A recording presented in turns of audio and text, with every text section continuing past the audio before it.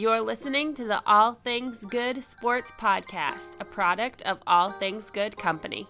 Hey, thanks for tuning in to listen to my interview with basketball player Mike Taylor. Mike's a former NBA player and a current Big Three player, and he's won basketball championships in many countries all over the world, so he's a really interesting guy. This interview is going to be broken into two parts, with the second half of the interview being released next Monday morning. Today we'll be talking to Mike mostly about his backstory, growing up in inner-city Milwaukee, playing for the best junior college in the nation, being highly successful in Division I basketball, moving on to the D-League, and then his rise into the NBA from there. Next week we'll be talking to Mike a lot more about what happened once he got in the NBA, the relationships he built with players, what it was like to compete and play alongside some of the best players in the world. We talked quite a bit about his international basketball experiences and all the championships he's won, what it's been like playing in the Big Three and how he ended up getting that position with the Big Three, what's coming up with the Big Three this coming year. And we'll also talk to Mike about his charitable foundation, the Taylor Made Foundation. Let's move on to the interview portion of the show. Thank you for tuning in and enjoy.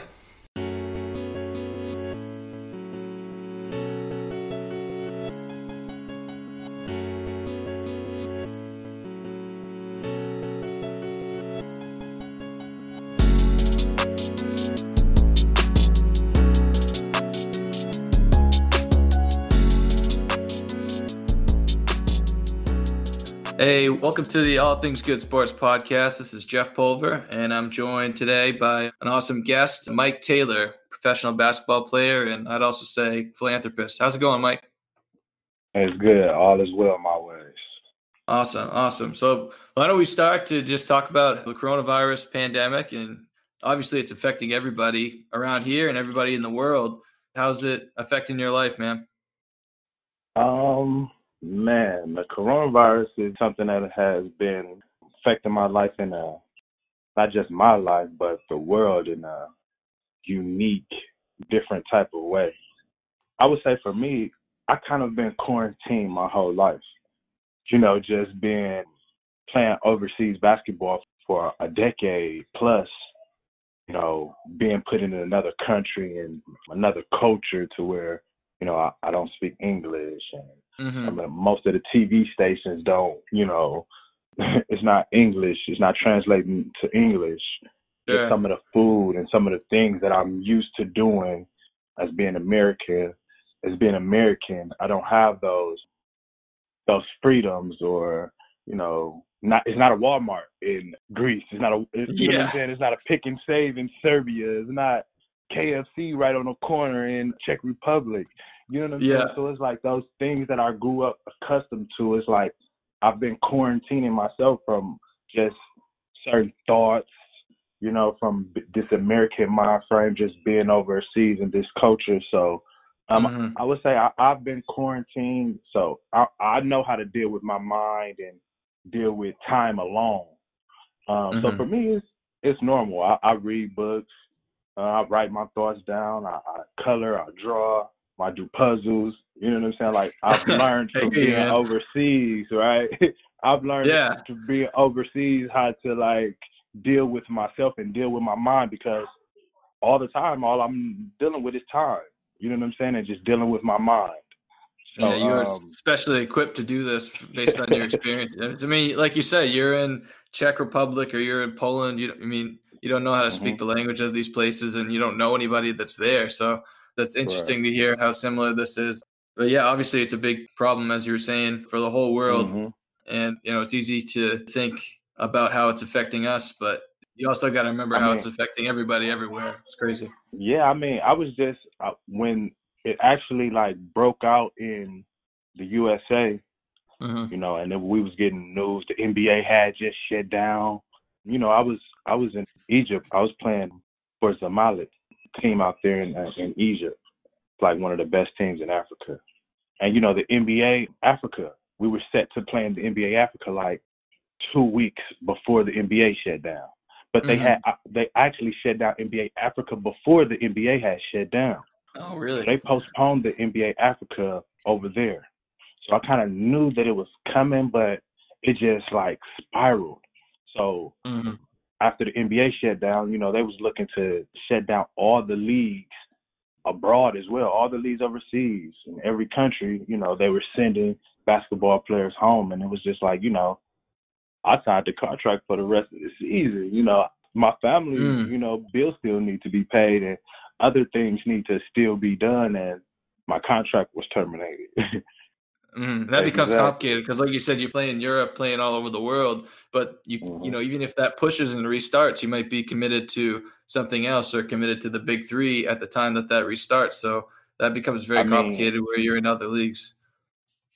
yeah, and then some of these countries, you know what I'm saying, are third world countries or second world countries to where they may not be able to financially take this economic crisis. You know what I'm Hmm. saying? Oh, absolutely. Some of these Great teams and point. some of these franchises may fold. So Uh, just to even go that far into thinking is like, overseas basketball may be, taking a hit.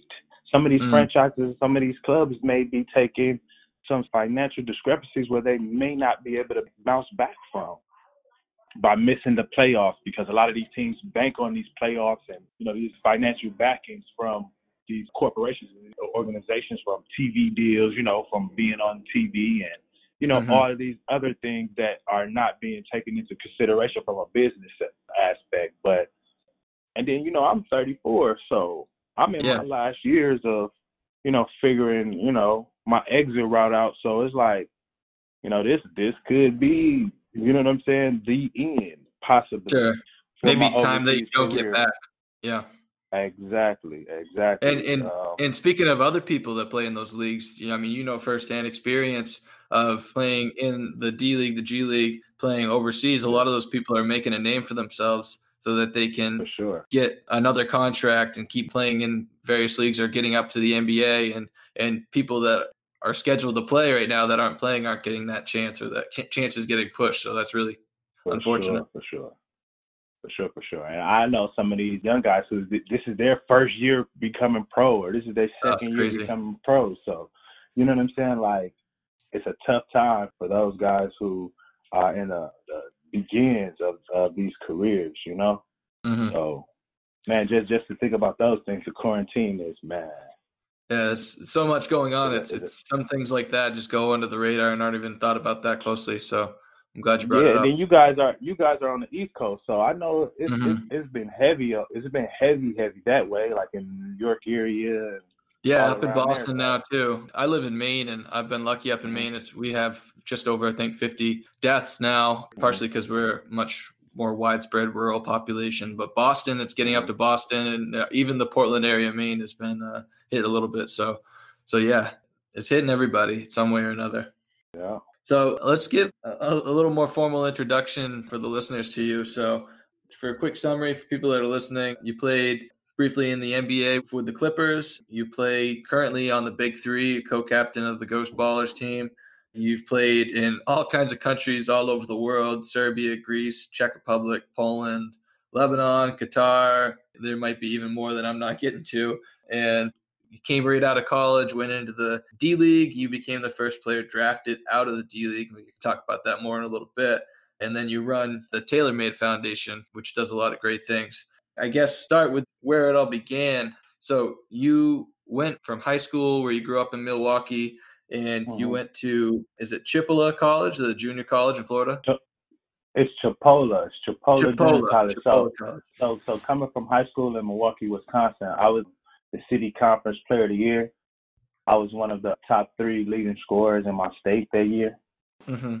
So, my grades and my ACT score wasn't Division One. I wasn't a Division One qualifier. Hmm. So I had a few schools that was looking to, like, you know, I guess it was like this Proposition 48, like this some clause to where I can go to a Division One school, but I would have to redshirt and take the ACT again. So I ended up deciding to go to a junior college in Florida, which was the best decision in my life to begin my career down there in Florida. My coach, Greg Heyer, we started a winning culture down there in Florida to where from 2000 to 2010, we was the number one junior college for the whole decade. Wow. Yeah, I Um, saw while you were there, you were there 2 years, right? 2004, Yeah. 5, and 2005, 6. And I think both those years, one of those years you guys reached the number 1 ranked junior college in the country, and you won the state championship both times, right? Yeah. My sophomore year, we lost in the state championship at the buzzer. Oh, my God. Our whole starting 5 fouled out that game. And we Oh, lost at the my buzzer. God. I never heard of that before. Yeah, wow. Exactly. So we lost like 7 games in 2 years. Like out of all of the junior college, I was like the number 36 ranked junior college player of the year. I was the defensive player of the year my junior college, my sophomore year. You know, I just really learned and was giving my all to play Division I. Like that was my dream, to play Division I basketball. So down in Florida, I stayed in Florida. I stayed in my junior college for 2 summers. I didn't go home in the summer. You know, Milwaukee from Florida, that's like almost 1,000 miles. You know what I'm saying? 1,000 miles plus. You know what I'm saying? So I just dedicated myself to basketball and dedicated myself to, you know, becoming a better player, better person. Because coming out of high school, I couldn't shoot. I was just this quick, fast, skinny guard who really couldn't shoot. So those 2 summers, I was fine-tuning my game. I was waking up at 6 o'clock in the morning. I was working out 3 times a day and just, you know, working myself to a space to where I can give my full to the game. And, you know, for 2 summers, I was able to lock in and work out 3 times a day. I was taking summer classes so I could be ahead in my studies. So during the season, I could be free to, you know, work out a little bit more, have a little bit flexibility. Focus on the game. Yeah. Exactly. To just lock in even more, to give myself the best opportunity that I could have, you know, trying to make the next process, which is Division I.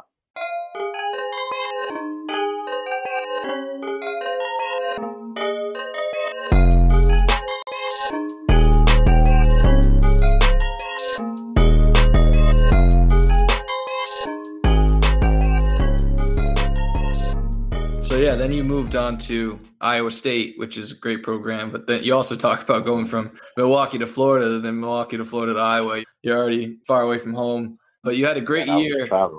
Yeah, great year at Iowa State, averaged 16 a game, I think, and led the team in scoring. You want to talk about your time there? I mean, I led Iowa. Man, my time at Iowa was an amazing time. It was a kind of a perfect situation for me because it was all the returning players were leaving. It was a coaching change. So the coach that was there, he left. So the guys that was under his program kind of left with him. So the new coach brought in, which was Greg McDermott, Doug McDermott's dad. Yeah, so Creighton's coach now, right? Yes, Creighton's coach now. He was taking over the Iowa State program, and I was one of his main recruits. So I came in with McDermott. That's awesome. Iowa State, I led in points, assists, steals, basically everything but rebound percentage from 3-point line. But my Iowa State career, I felt like kind of ended way too short. My last basketball game at Iowa State was in the Big 12 tournament. We got put out by Oklahoma. But that day, my best friend died. Oh, my God. So that morning of the day that we have this last game at Iowa State, which this is my last game that I ever played at Iowa State, my best friend died. Wow. He died in a car accident. And at this time in my life, you know, I'm already so detached from, you know, my reality and how I grew up. You know, growing up in poverty, you know, everybody in my neighborhood is focused on, you know, just trying to survive and how they're going to get the next meal and how they will make the next dollar. And, you know, just growing up in less fortunate upbringings, death is something that is normalized. And that was something that I had to deal with at age 21 while I'm in college trying to figure out how to get my family up out of these troubled times. Just trying to create and navigate my way through life. I was kind of just the first generation of my family to go to college. You know, I'm the oldest boy. My mom have an older sister and 2 younger brothers. single parent household. It was just my mom. My father was never in my household. So me being the oldest male, I took just naturally that responsibility from the absence of my father was put on my shoulders. Yeah, definitely. So at Iowa State around this time, this is March. So I go home to bury my best friend, and I just kind of check out. I was like, mentally, I just start to question everything about life. It's the first time that death was ever this close to me. So I just went on this process to where it was like, for I would say about 6 months, I was just checked out. I wasn't myself mentally. I would feel like I would hear my best friend, like I would visually still see him, because this was the guy who made me stay in Iowa. I mean, he made me stay in Florida for 2 years. Yep. I used to call him, and he was like, bro, why you gonna come home, bro? What you coming home to? You know what I'm saying? Like, for what? Yeah. You know what we doing here? We the one that supported you, encouraged you. Yep. Yes. He was the one he was my voice of reasoning when I didn't have it. When I was ready to give up, he was the one who was making me stick it out. Like, bro, you gonna come back here? We ain't doing nothing here. You might as well go ahead and work on your jump shot. Like, don't come back here. You know what I'm saying? We trying to find a way to stay out of trouble. We finding trouble every day.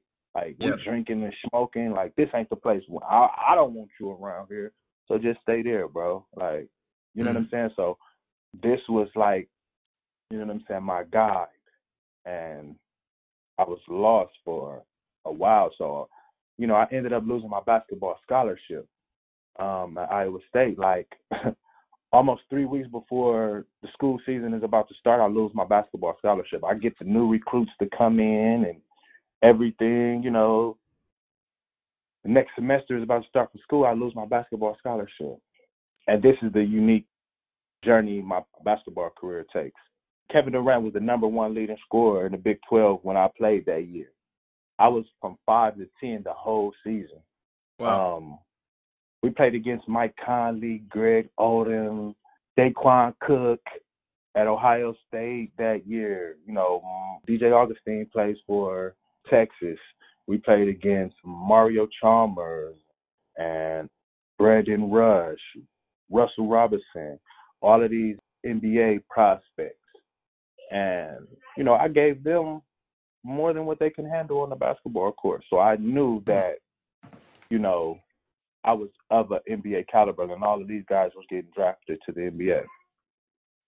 Yeah, it's crazy because you were out there battling, and one of the leading scorers and defensive players in the whole, at least, conference, and like you said, battling with those guys every night. And then because of this unfortunate event, you lost your scholarship and you had to reevaluate. That's crazy. So then you decided to continue on with your basketball career, even though you couldn't continue to go to college, and you went to the D League at the time, what's now the G League, right? Yes. So was that an open tryout? How did you end up getting that position? Actually, the season had already kind of started that year. So it was a process to where I had went to Sacramento and I had started working out. Shout out to Gus Armstead. He was the talent scout for this agent in New York. So I go out there to Sacramento and I'm just working out with him for about a month, 2 months. And, all of these scouts are coming through his program. It's a lot of NBA guys that have come through his workout. Basically all the Sacramento Kings, Bobby Jackson, Matt Barnes was down there that summer when I was down there. A lot of NBA scouts have come through there. The workout strength and conditioning guy coaches will come through there. So I was kind of down there just in a great situation, and me just being young and hungry, I kind of knew that I wanted to play basketball for money. My dream was to be drafted to the NBA. Just being a top collegiate player in high school, it's like I'm seeing my jersey. I'm going into the bookstore at Iowa State. I'm going into the bookstore and I'm seeing my jersey being sold. Just not my name on the back, my number. Just not my name on the back being sold for $25, and I'm not making any money. No, $0. Yeah. They got kids onesies with my number on them. A onesie for a kid with my number on it, and they making money. Wow. So it's like all of these things, right? So it's like and I still have to eat. It's a struggle for me to eat. My family is struggling, with bills and everything. So it's just like, let's see what we can do to earn some money here. So I got into a unique situation. The Idaho Stampede coach had came down to Sacramento. They very interested in me at first. So it takes about a 2-week process for everything to get rolling, but they're very interested in my game. Like, they came on a Friday, and like every Friday it's like, we work out a little bit in the morning. We work out for about an hour, just some nice little soft drills. Nothing like how we do normally during the week. We go after it during the day. But on Fridays, it's more like it's just a little open workout, and then we have these games to where we play for about 4 or 5 hours. Everybody, like 30, 40 guys are in there. So the Idaho guy is there, and once my team get on, we're probably like the third team, because, we got NBA guys in there. It's kind of a pecking order. So we got the third team. We get on. Once my team get on, we don't lose that day. We win that whole day. And it was just, these guys are NBA, so maybe they're not going as hard as me, but I'm hungry. You know what I'm saying? I'm lining up. I'm diving on the floor. But this is just, this has been my style of play since forever. Yeah, I was going to say, I noticed that even watching you playing in the Big Three, you get after it just like it's day one. It's awesome. Yeah, so this is just like my style. So I'm just getting after it. And he comes up to me and like, man, I don't even know if we got a guard spot, but we got a spot that's open. I'm going to do my best to try to get you with us. Get that guy a jersey, basically. Yeah. Like, I just like your energy. I like everything that I just saw today, so we going to work on it. So about 2 weeks later, I get the call, and it's like, yo, this Idaho team is serious. They get you out there, right? So I go out to Idaho, and I'm there for about 5 days. My very first professional experience. I'm practicing. There's no game yet. I get to see one game. My first day I get there, they have a game that day, so I get to see a game. The team is great. I see immediately how I can impact. When I was coming up in the D League, like, it was a grown men's league. Like, my point guard was Randy Livingston, and he was already 35, and I was 21 still. You know what I'm saying? So it was like I was the next in line. He was 35, and I was the next in line. And I was 21. You know what I'm saying? So I was able to learn the game. It was a different criteria to how the game was judged and how it was seen when I was coming up. Like, it was completely different, right? So it was like you had to be a point guard. Like, I feel like I was 2-3 years above my time when I was coming up, because I'm a combo guard. I'm a hybrid guard. I'm one of these guards like this new NBA guard where there's no position. They just putting the best players, the dogs that's going to go after it, get after it every single time. Like, that's what I was, but I was before my time. So scouts and critics and basketball eyes guys, you know what I'm saying, they will say, they call you a tweener back then. They say, oh, he's not a point guard, he's not a point guard. There's no spot for him. He doesn't fit into the default role, right?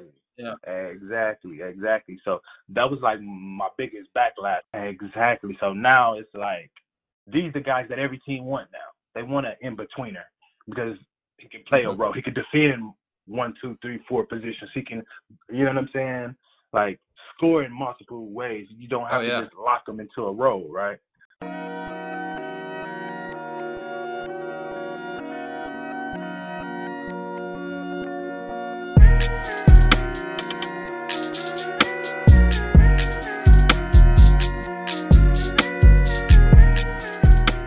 So in the D League, so the first 4 days I'm there, Torian Green gets called down from the Portland Trail Blazers.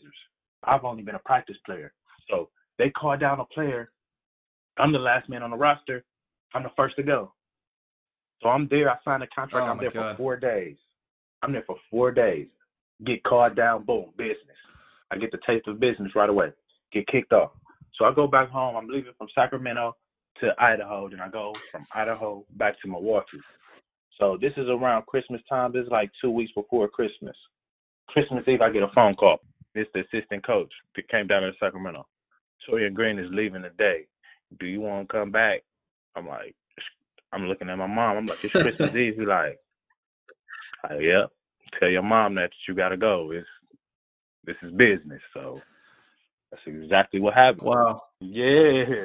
So it's like I got to go right back out. And after I got there this time, it was a permanent deal. My team started going like an 18-game winning streak. This is the same time when the Houston Rockets go on this NBA. I think they went on like a 20-game winning streak or something like this. Oh, yeah. I was in the D Trace League. McGrady and Yao, yeah. Yes, and Yao, yeah. I was in the D League doing it like just around the same time. My D League team, we win a D League championship. Yeah, I was in a D League dunk contest. I got second place. I lost to my teammate, Brent Petway, Air Georgia. So it was I went back and I watched some of that.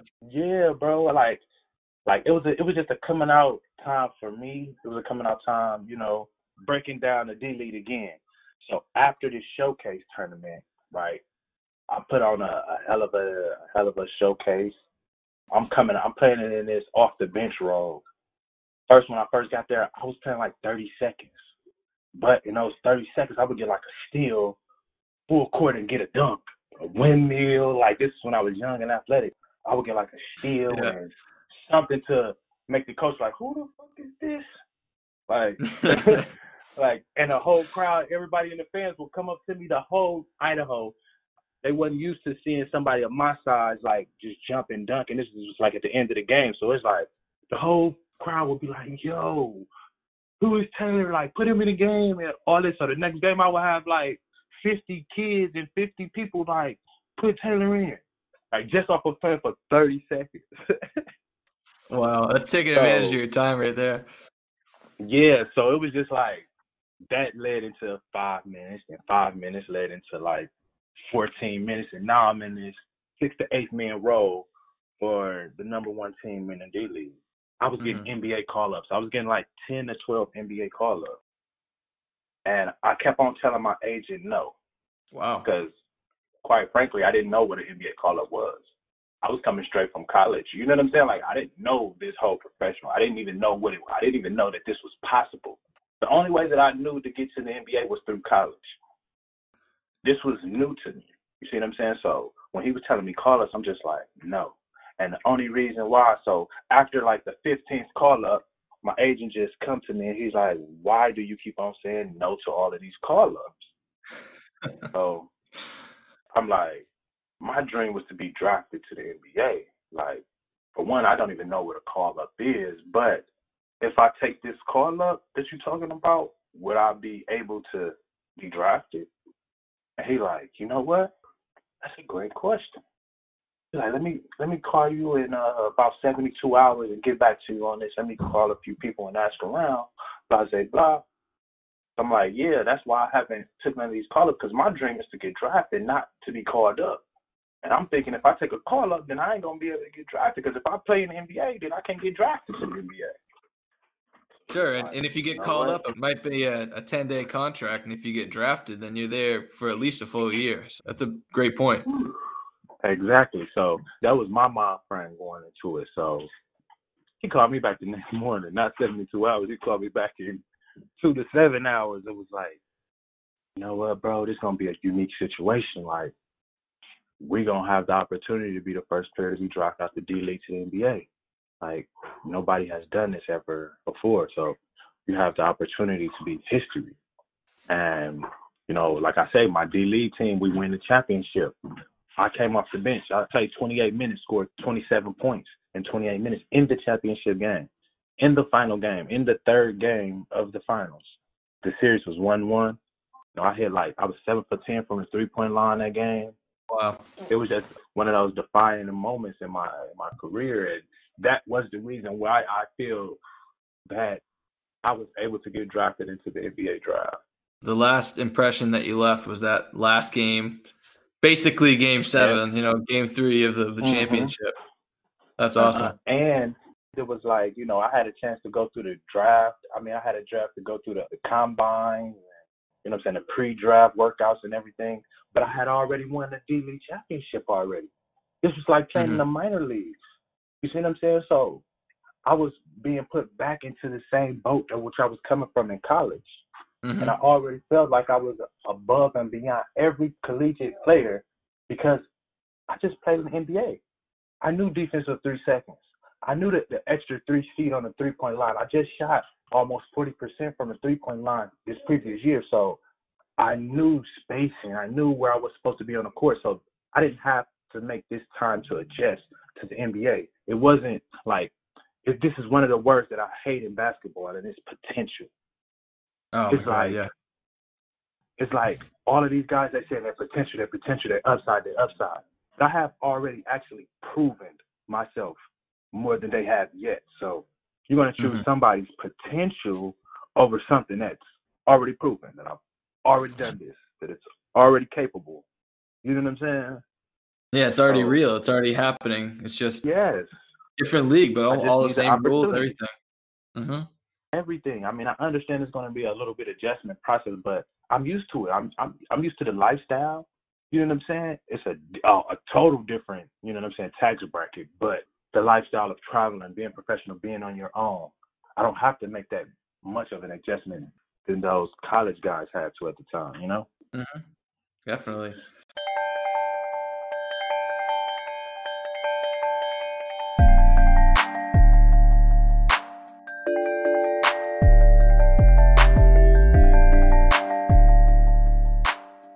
Now, and we were talking earlier about this. So, I mean, you got drafted out of the D League. Has anybody ever been drafted since that? Like, I've never heard of anything until I was researching on you. There's been a few guys to be drafted since then. I think Malik Harrison, I think that was like one of the next guys who was to do it. He actually went in the first round. So he was the first guy to get drafted from the D League to go first round. Do you think that the reason that most people don't do that is because they take those call-ups, they take those 10-day contracts when they get them, and they don't hold out the way that you did? I mean, I just think it's a lack of information. Mm-hmm. We don't know that that's possible. Yeah, like, I didn't either. Yeah. Like once you know that's possible, then more people will be prone to do it, because when I did it a long time ago, it was like, and then I started to go overseas, and this is something that sparked my mind, because every time I'm overseas, it's like I have a 14, a 15-year-old on my team. So it's like I had the opportunity to be overseas at 14, 15 years old and watching a professional player. Like, if I was able to go watch a professional team workout every single day at 14 years old, like I was going to high school, how much better would I be as a professional when it's time to go to college, or when it's time to play on a professional market? How much better would I be? Yeah, definitely. Like a Luka Doncic, right? Luka Doncic is this much more polished than every college player, and he hasn't played a college game. He played professional. The same style, the same scheme, the same strength, the same mental game, right? This whole time. So me being able to have my American upbringing and be able to be overseas for 10 years, I've been able to put this thing together. So it's like, if a high schooler, which they're doing this now, was to go straight to the pro league, then how is this forcing a college who's been making millions off of collegiate players? Now they're giving high schoolers the opportunity to go ahead and skip college again and go straight to the pros. Yeah, you were talking about that. Is that, I think the top overall ranked prospect and a couple of the other top ones are going to this G League. It's some sort of development program where I think they're not even playing in regular G League games, but they're playing in like showcases and exhibition games, and they're getting to, like you said, see the workouts and build the habits and get professional training and stuff. Do you like that program? I'm assuming you do. Of course. I feel like I was a part of starting that 10 years ago. I got drafted in 2008. I did this in a D League in 2007. You know what I'm saying? Like, I feel like I started that way. You know what I'm saying? 2007 and 2008, I was playing in the D League. That was my senior year in college. Oh, yeah. And these people that are doing this program now, I think they're getting paid $500,000. And you talk about when you were – way more money. Yeah, you're talking about when you're in Iowa State and you're seeing your jersey being sold and you're getting $0. They can go and they can make $500,000 instead of basically making other people money.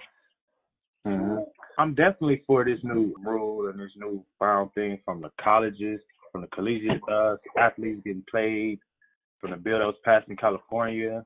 I'm all for this new high school rule where these players can take advantage of, you know, their own lives and extort themselves. If a college can extort and make money off of me, then why can't I do the same thing for myself? Sure. And you're talking about with where you were coming from, and you wanted to be able to help out your family and whatnot. People that have been brought up that way, it's that much sooner that you're able to help and that much more money that you're able to help with. So it makes a big difference. Yeah. I mean, and it's just a shortcut. It's just a cheat code. Like, I mean, it's just like how Netflix beat out Blockbuster. Right? It's like everything, like, it's a time, it's a space. Like, everything is becoming digital now, as we can see during the quarantine. So I just feel like making a direct jump is just basically like college has been the middleman from amateur to professional. So I just feel like these new things are basically either we're going to treat these guys, which college is saying, we're going to pay these guys like professionals, right? Or we're going to give them the opportunity to jump straight through this collegiate circus. So, yeah, where we were at is you were drafted in the NBA, and I believe it was by the Trailblazers, and then you were traded to the Clippers, right? Yeah, so it was a crazy thing. Okay, a little secret about that draft. Ironically, I was supposed to be taken with the 35th pick of the Clippers. The Clippers only had 2 picks for that draft. Had the number 7 pick, and they had the number 35th pick. So the Clippers told me during one of my workouts that they don't pick a point guard with their number 7 pick, which they ended up taking Eric Gordon, who was a 2 guard. But they would take a point guard with the 35th pick, which they wanted me. So the day of the draft and everything was going on, DeAndre Jordan, who was supposed to be a top 10 pick, sliding. He's sliding. So they called me around like the 20th pick and say, DeAndre Jordan looks like he's going to drop. So if he gets all the way to 35, we're going to have to take him. But we're looking, calling teams right now because we really want you. So we're trying to get a sign and trade, you know what I'm saying? We're trying to get a trade. We're trying to get a pick for you. So I was supposed to be locked into a 35th pick, but a unique situation happened where DeAndre Jordan gets dropped all the way down to 35th pick, and boom. I don't get picked into the 55th pick. So things kind of, took its course that way, but I got drafted. And not a lot of people can say that they got drafted to the NBA. And I was the first person to be drafted, you know what I'm saying, from the D League to the NBA in NBA history. Sure. You know what I'm saying? So yeah, it's interesting to hear about those back channel conversations that you had with the Clippers. Thanks again, everyone, for listening. I really hope you enjoyed this first half of the interview. Don't miss next week. If you like this first half, you don't want to miss the culmination of Mike's story, making it to the NBA, what it was like to play with all these players, moving on to the Big Three, and everything else. I hope you tune in. Don't forget to subscribe so you don't miss the next episode. This has been Jeff Pulver with All Things Good Sports. Check us out on social media at ATG Sports Media, and we can't wait to have you listening again next week. Thanks.